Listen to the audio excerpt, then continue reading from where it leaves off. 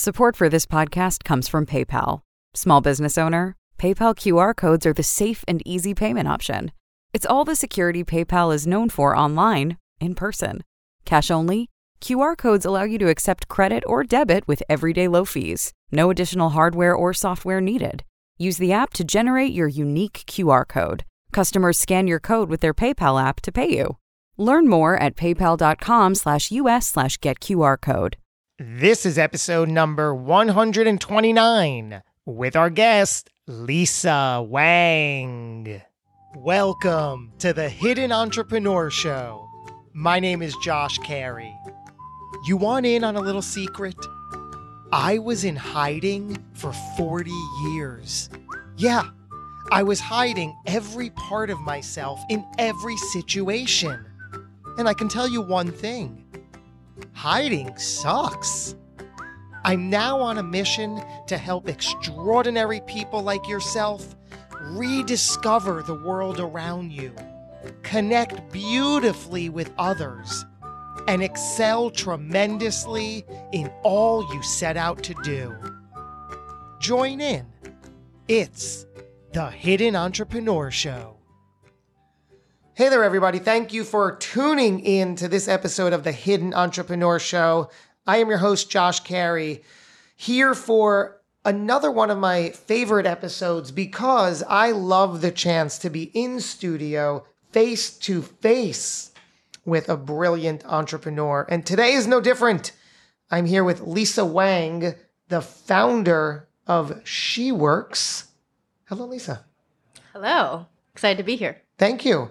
So you were just acquired by Republic. Yes. I had the good fortune to interview Chuck. Awesome. Last podcast row event. Incredible guy. So you got acquired.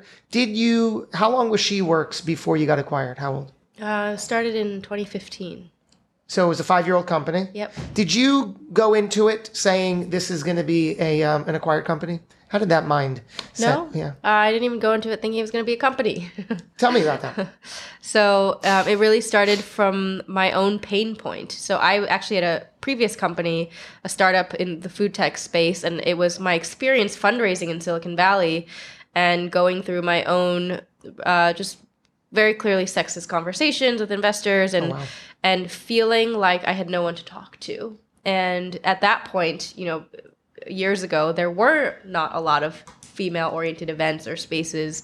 And I could talk to my male founder friends, but honestly, I wanted someone who could empathize with my journey and who was also solution-focused. So even back then, when there were women's events, they tended to be problem-focused. And for me, it was, okay, I know that this is a problem, but I would like to, how do I meet the right investors? How do I get the knowledge that I need to learn in order to successfully fundraise and grow my company? And so it started off with me bringing together a group of female founders and really focusing on what next, what actions do we take, and coming together with people who had a shared story. So I think sometimes the best companies are the ones where it's so deeply personal, the problem that you want to solve, and then it turns into, a movement, really, which is what I think I built. So you set out to build that, and then it became what SheWorks is, and then what was it like? At some point, you thought, "Wow, this is legit." Yeah, I mean, it was probably about 6 months in where the word of mouth was just spreading, and everyone wanted to come to SheWorks events. Every single one was full. We started charging for them, and I thought, wow, this could actually be big. Like, think of all the female entrepreneurs out there in America, in the world, who don't have access to this, who are also struggling the way we had been struggling. And so that really is at the point where I think we got a sponsor and we're like, okay, look at the revenue works. Like, here's a general business model, and what next? Oh, I guess we have to incorporate. And it kind of just, step by step by step. And I realized that that's really where I want to spend my time and energy, because that was the problem I was passionate about solving. And it was a real problem. And that's the foundation for any successful entrepreneur, solving a problem. Yeah, I think so here's the thing, that a lot of people build companies and they're like, here's a cool idea, here's a cool product, like people should want it. And should is always the wrong way to approach things. And really, every company should be an answer to someone's question. It should be a solution to someone's problem. And so what a lot of people miss out on is like, okay, let's take the time to listen to what people are saying. Listen to how they are, the words they use to talk about their problem, right? Because even if you know deep down that there's a problem that they need solved, if they don't know that they have that problem, they're not going to buy your solution. Yeah. And I think that's what's really important. Like, what language are they using to describe their problem? How do you truly empathize and step into their shoes? And, think about, let's say, Jane the avatar, right? When she wakes up in the morning, what questions is she asking? What are her daily challenges? Like, what's the deep burning fear inside of her? And how can I be the answer to her question? So now you have She Works, it's thriving, and 5 years in, Republic comes knocking, and was that by design? So Ken, the CEO of Republic, who's an amazing human being, we had actually developed a friendship because we had seen each other through numerous startup events and really respected, I think, the narrative of what each of us was building, which was really around the future of funding and democratizing access to it. And so I had gotten to a point in the SheWorks journey where I started seeing different visions of how I could grow, kind of my next mission that I wanted to work on. And Republic is part of AngelList. They have a great infrastructure, and I really admired the operations and the team that Ken had built, and I saw the synergy, and we both discussed it, and we were like, this could be great. Like, here's where I'm strong, here's where you're strong, and here's how we could both be stronger together. So what really made that work from your point of view is you had the ecosystem. You had to have everything in place, right? Yeah. Yeah. Exactly. And then he saw it, how you guys how it could amplify both brands, really, both and attract the right entrepreneurs that were seeking alternative sources of funding. Wow. You're also a U.S. national champion and Hall of Fame gymnast. I am. A Hall of Fame gymnast. That is amazing. Thank you. Where do we begin? Well, I guess when I'm 9, that's technically where I began. Yeah. But I think without recapping my entire history, I think what's really important in terms of the context of today is the lessons I learned from both the success and the failure within my journey through the sport. So I guess first and foremost, in terms of how gymnastics fundamentally shaped me as a human being today, is really my intense discipline, my focus, my ability to work harder than probably most people around me. And this, I think at the end of the day, a belief in myself that was both internal, but has grown stronger with each time I succeed. And I'm like, well, if I was able to execute then and successfully do it, I think I should have some faith in myself by this point that I can do it if I set my mind to it. But yeah, I think it's taught me, especially as an entrepreneur, that failure is not really failure, right? It's when you've fallen so many times physically and learned how to fall and get back up and overcome the shame or embarrassment or anything else that comes along with the physical and mental pain of falling, you learn that you can get back up again. And you just got to do it. So you were in that world for 10 years, yes, from the age of 9 to 19. Yeah. You went into that world, or did your family, or? Yeah, it was really my own desire to do that. I discovered the sport through a chance thing that happened in third grade. So third grade, short story is that we had something called Fine Arts Day. Fine Arts Day is where we would choose all these dance and art classes and whatever instead of your typical math, science, social studies.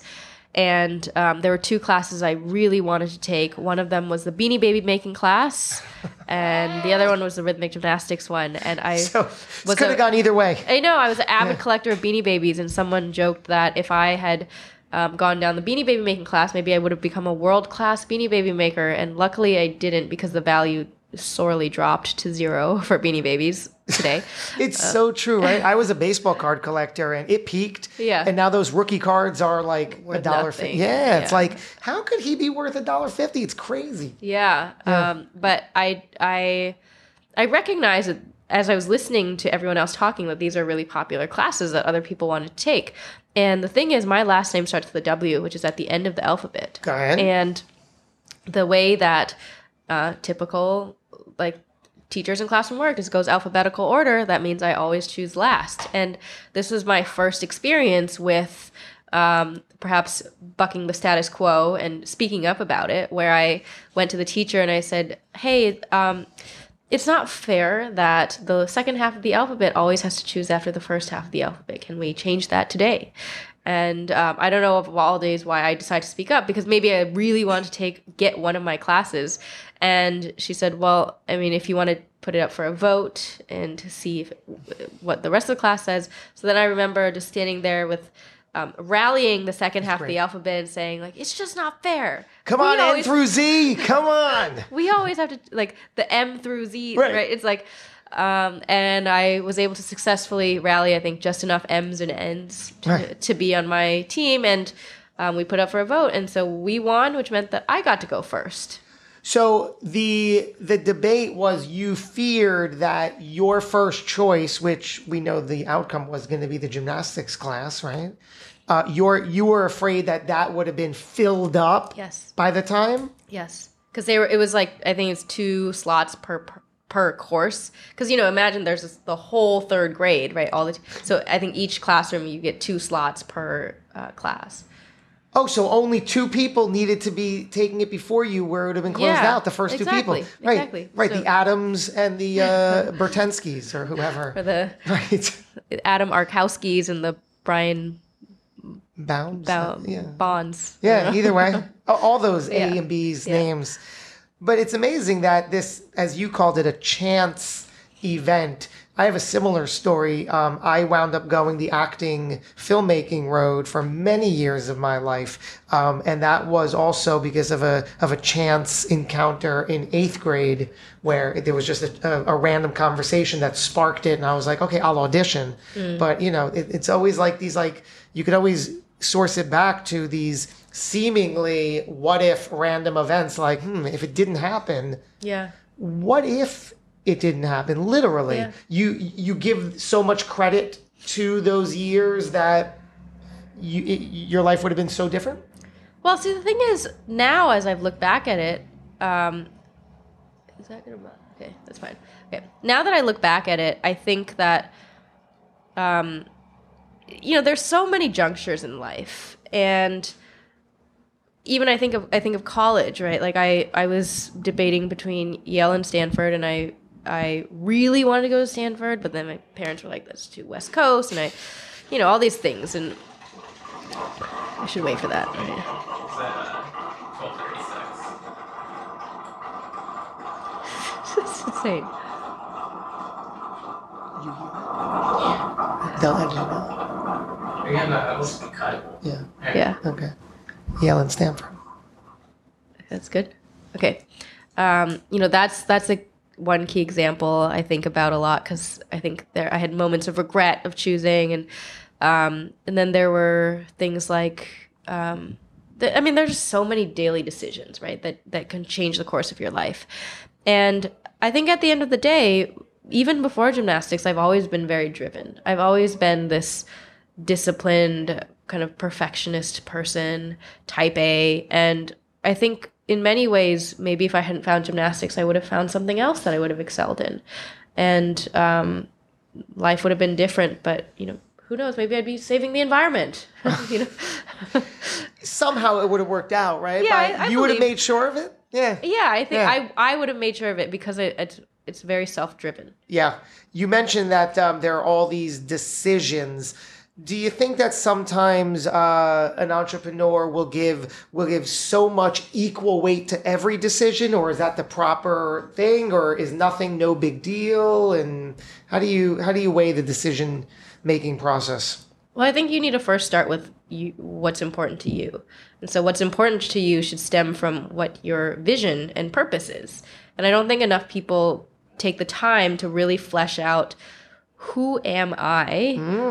What am I meant to do in this world? Like, why do I want to do it? What am I really optimizing for? And does that really matter? And I think this optimization is am I optimizing for the thing that society has told me I should optimize for? Like, good job, wealth, security, all these things. Or, is my definition of happiness optimizing for something else? And, usually I think people who do find that true happiness are optimizing for a purpose greater than themselves, greater than their immediate surroundings. They're serving others. And I think that, after you ask those questions, then it becomes clear that then you eventually, your path starts to appear, right? Like here's the vision I'm going after that I've created for myself. And then you start to notice there's always going to be external stimuli. There's always going to be like emails and like pings and decisions. And you start to notice, like, is this at all relevant to my journey? Is this person at all relevant? Is this like really an emergency? Does it even matter? Should I even be considering whether this is an emergency, or are they complete noise? And I think so it's like once you've figured out your track and your focus, that's how you can start to just like figure out what to even make a decision about in the first place, if it's relevant to you, and if there's really going to be a consequence a big consequence if you choose either way. And I think about it as like when I was a gymnast, I had two focuses. I had gymnastics and be excellent in gymnastics, and then be excellent in school, because my parents put a great emphasis on education, and it was so that made it so while I didn't get to have a social life, I didn't go to parties, I didn't date, I didn't go to like prom or anything like that. But those just weren't relevant to my journey at that point. They weren't relevant to the vision of myself. So if someone invited me, it wasn't really a decision of should I or shouldn't I. It's just like, I don't need to consider that and make that decision because I know where I'm going. You were comfortable with that choice? You didn't feel neglect or that you were missing out on that social aspect? I think every teenager especially wants to feel accepted and included and cool. And as someone who was extremely introverted my entire life, I also wanted to be accepted. And I probably read books where it was like the characters were really cool so I could live vicariously through their lives. But I do think that in some ways in gymnastics I hid behind my success and my excellence so that I didn't have to put myself in those uncomfortable situations of like talking and That's fantastic. So you pursued this even further and like, oh nope, can't attend that party. I'm busy. I have a meet. I have I have rehearsal in the morning. And I think I definitely embodied this persona of like the mysterious gymnast girl who's always gone, but like really good, and also like going to all these honors classes. And I embodied that role and I felt comfortable in it. But I think I certainly did feel somewhat missing out, but I think the more detached I was, the easier it was to not feel like I was missing out. And then the other thing is that I knew I was going to college, and I had this vision of like, I'm going to retire before college and I'm going to be a non-athlete when I go there. I'm going to be a normal student, and I'm going to all those things, those movies where it's like college is the golden 4 years, the best years of your life. Like I'm going to get that back. And whatever I miss out here, I'll get like 10 times more there. And the suspense. So you went to college. So where'd you go, to Yale or Stanford? I went to Yale. And I had the time of my life. I like partied a lot. I like had all the experiences. I, drank booze for the first time. And I was undisciplined for a while, like a semester. Yeah. and then I came back. I was like, okay, what's my purpose? I need to find the thing that I'm passionate about. And Let's go back to those gymnast years. For all kinds of analogy, the importance of your coaches, mentors, supporters, important? Yeah, absolutely important. I think every everyone who's pursuing excellence needs a coach. Tell me more about that. I think, as a gymnast, I obviously needed a gymnastics coach to be able to point out areas where I could improve physically, like point out exercises I could do to strengthen, because they've had the experience and the wisdom of training previous champions to know what works and what doesn't. Just an obvious alert for those listening. Apply this to your life and business, as you were saying, Lisa. Yeah. So, and that's obviously translated to life now, right? As a professional in my career, in my life. And I've had a coach before, and now I actually coach others. So I coach a number of executives and entrepreneurs, and I think it's really the job to hold up a mirror, right? Hold up a mirror to the person who you're coaching so that they can see themselves what's wrong. And I think that's the most effective way. When you're with people who aren't saying you should do this, you should do that, which is more of a disciplinarian figure. Often parents play that role. So I think parents like play this role of they discipline and they instill fear, because the whole purpose of a parent is like make sure the kid doesn't die. Correct. Yeah. And so once they've instilled fear in you, and they're like, this is a safe route, and then a lot of people stay in that safe route, and they're like unhappy because they've never explored outside of it. And you hear like mom saying, "Be careful, don't do that thing," and the difference with a coach is instead of like limiting and looking at your fears and what could go wrong, the coach is like, here's a mirror and let's look at your potential. Let's find the potential in yourself that you don't even see, and how do we bring out that greatness within you? And what exercises, what ghosts in your past or skeletons do you have to look at in order to bridge that gap between who you are and who you could be? This is amazing, talking about in that example story there, where the parent is, the whole responsibility is to keep you alive, make sure you don't die, and say, hey, do this is safe, and then you can get trapped there. But now in the gymnastics world, you are a U.S. national champion. You're a Hall of Fame gymnast. You were telling me you are and were number 1 in the country. Yes. So you by definition could not remain safe, right? Because that wouldn't get you there. Talk about that. Yeah. There's risk involved? There is risk involved. However, there's also a predefined track to get to number 1. First you qualify at state championships, then you qualify at regional championships, then you qualify at like Junior Olympics, then you qualify for nationals, then you qualify for worlds, and then you get on the team. So there's clear steps and milestones to hit to get to that spot. And it's not like a random way that you like just fall into becoming a champion. And with entrepreneurship, it's just different because there is no predefined path for success. You're like, I don't know, should I get a co-founder? Should I not get a co-founder? Should I do a B2C model or a B2B model? Like, should I market like this or should I spend money elsewhere? And it's like, you just don't know. And so I think that was actually a mental shift that I had to really develop, which was and break out of. And school is like that too. Like take these tests, go to this school, get a major, do this thing. And when you've had excellence in those areas of very structured, like society defining ways, it's hard to kind of break out and be like, I'm willing to risk failure when I've had success and fall on my face. And the fear of damaging your reputation is real. And so this is where you see a lot of people who've had success, right, who get stuck because of the fear, because the stakes of failure become greater. And so when there isn't that predefined, like, what is the roadmap to success, they're like, oh, like, I can't afford to do that. Tell me about a low in this 10-year history leading you to a national champion, Hall of Fame, number 1 spot. Tell me a moment where it was dark and you had no clue if you would even get, because I can't imagine it was all uphill constantly, right? There had to have been some lows, or am I mistaken? I think honestly, there's there's always a point, I think, in an elite athlete's career where it's low for a long time because it's, again, sometimes you get trapped by your success.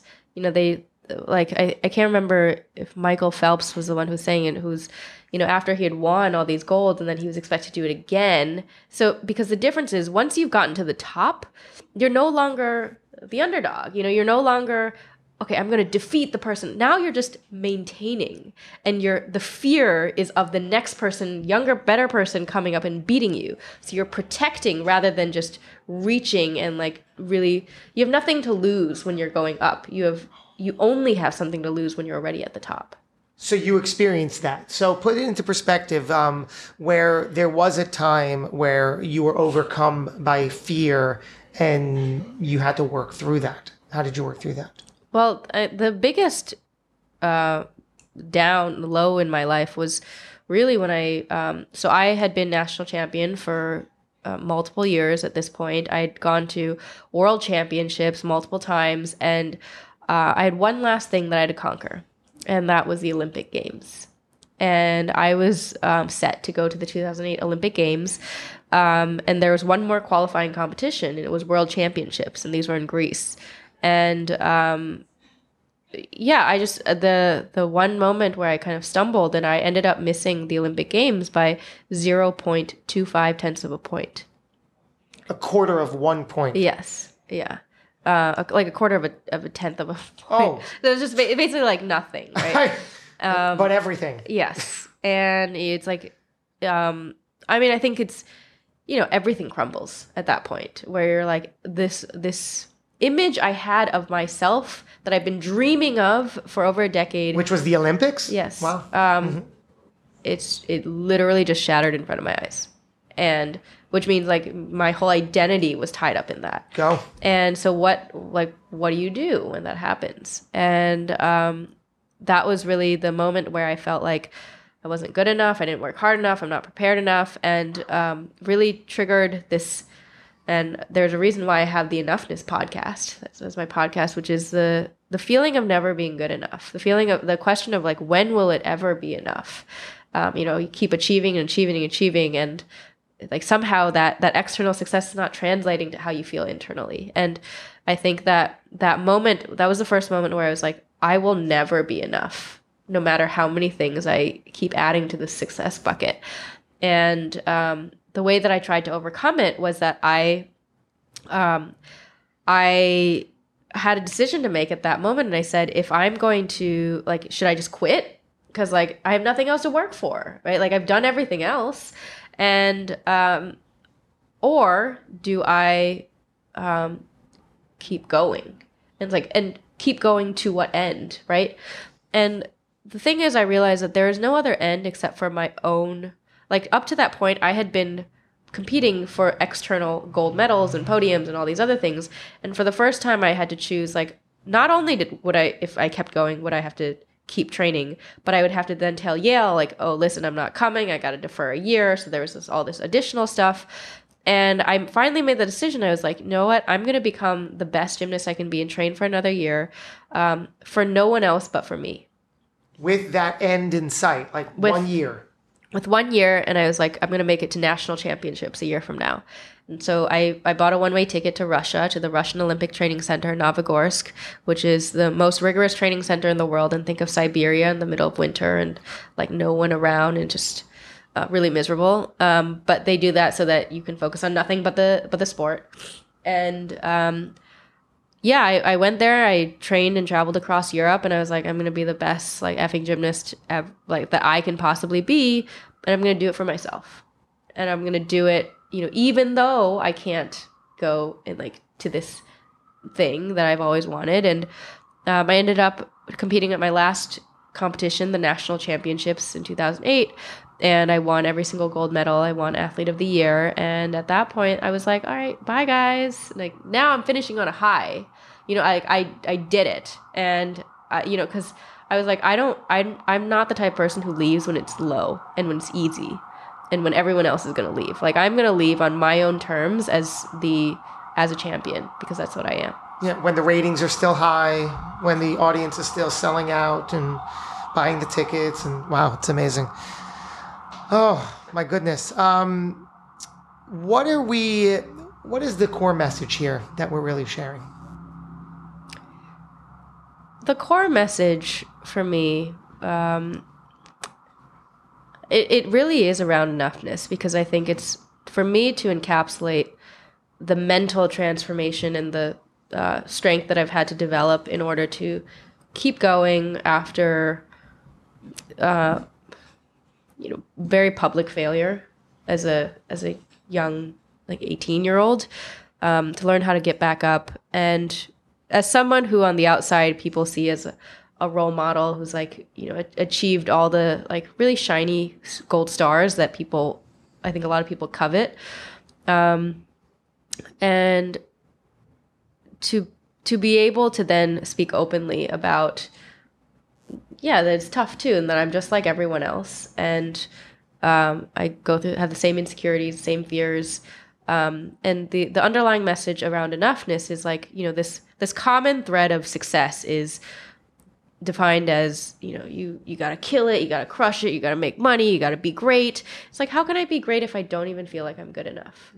And I think that there needs to be more conversation around enoughness. It's like, you don't need to wait until you get like, 2 letters after your name when you get your business school degree, or 3 letters when you get your PhD, or like another stamp of approval. Like, you don't need permission to do what you want. Like, you are already enough as you are, with your strengths, so long as you have the will, so long as you have the willingness to invest in yourself and to take the time to figure out what your vision and your purpose is.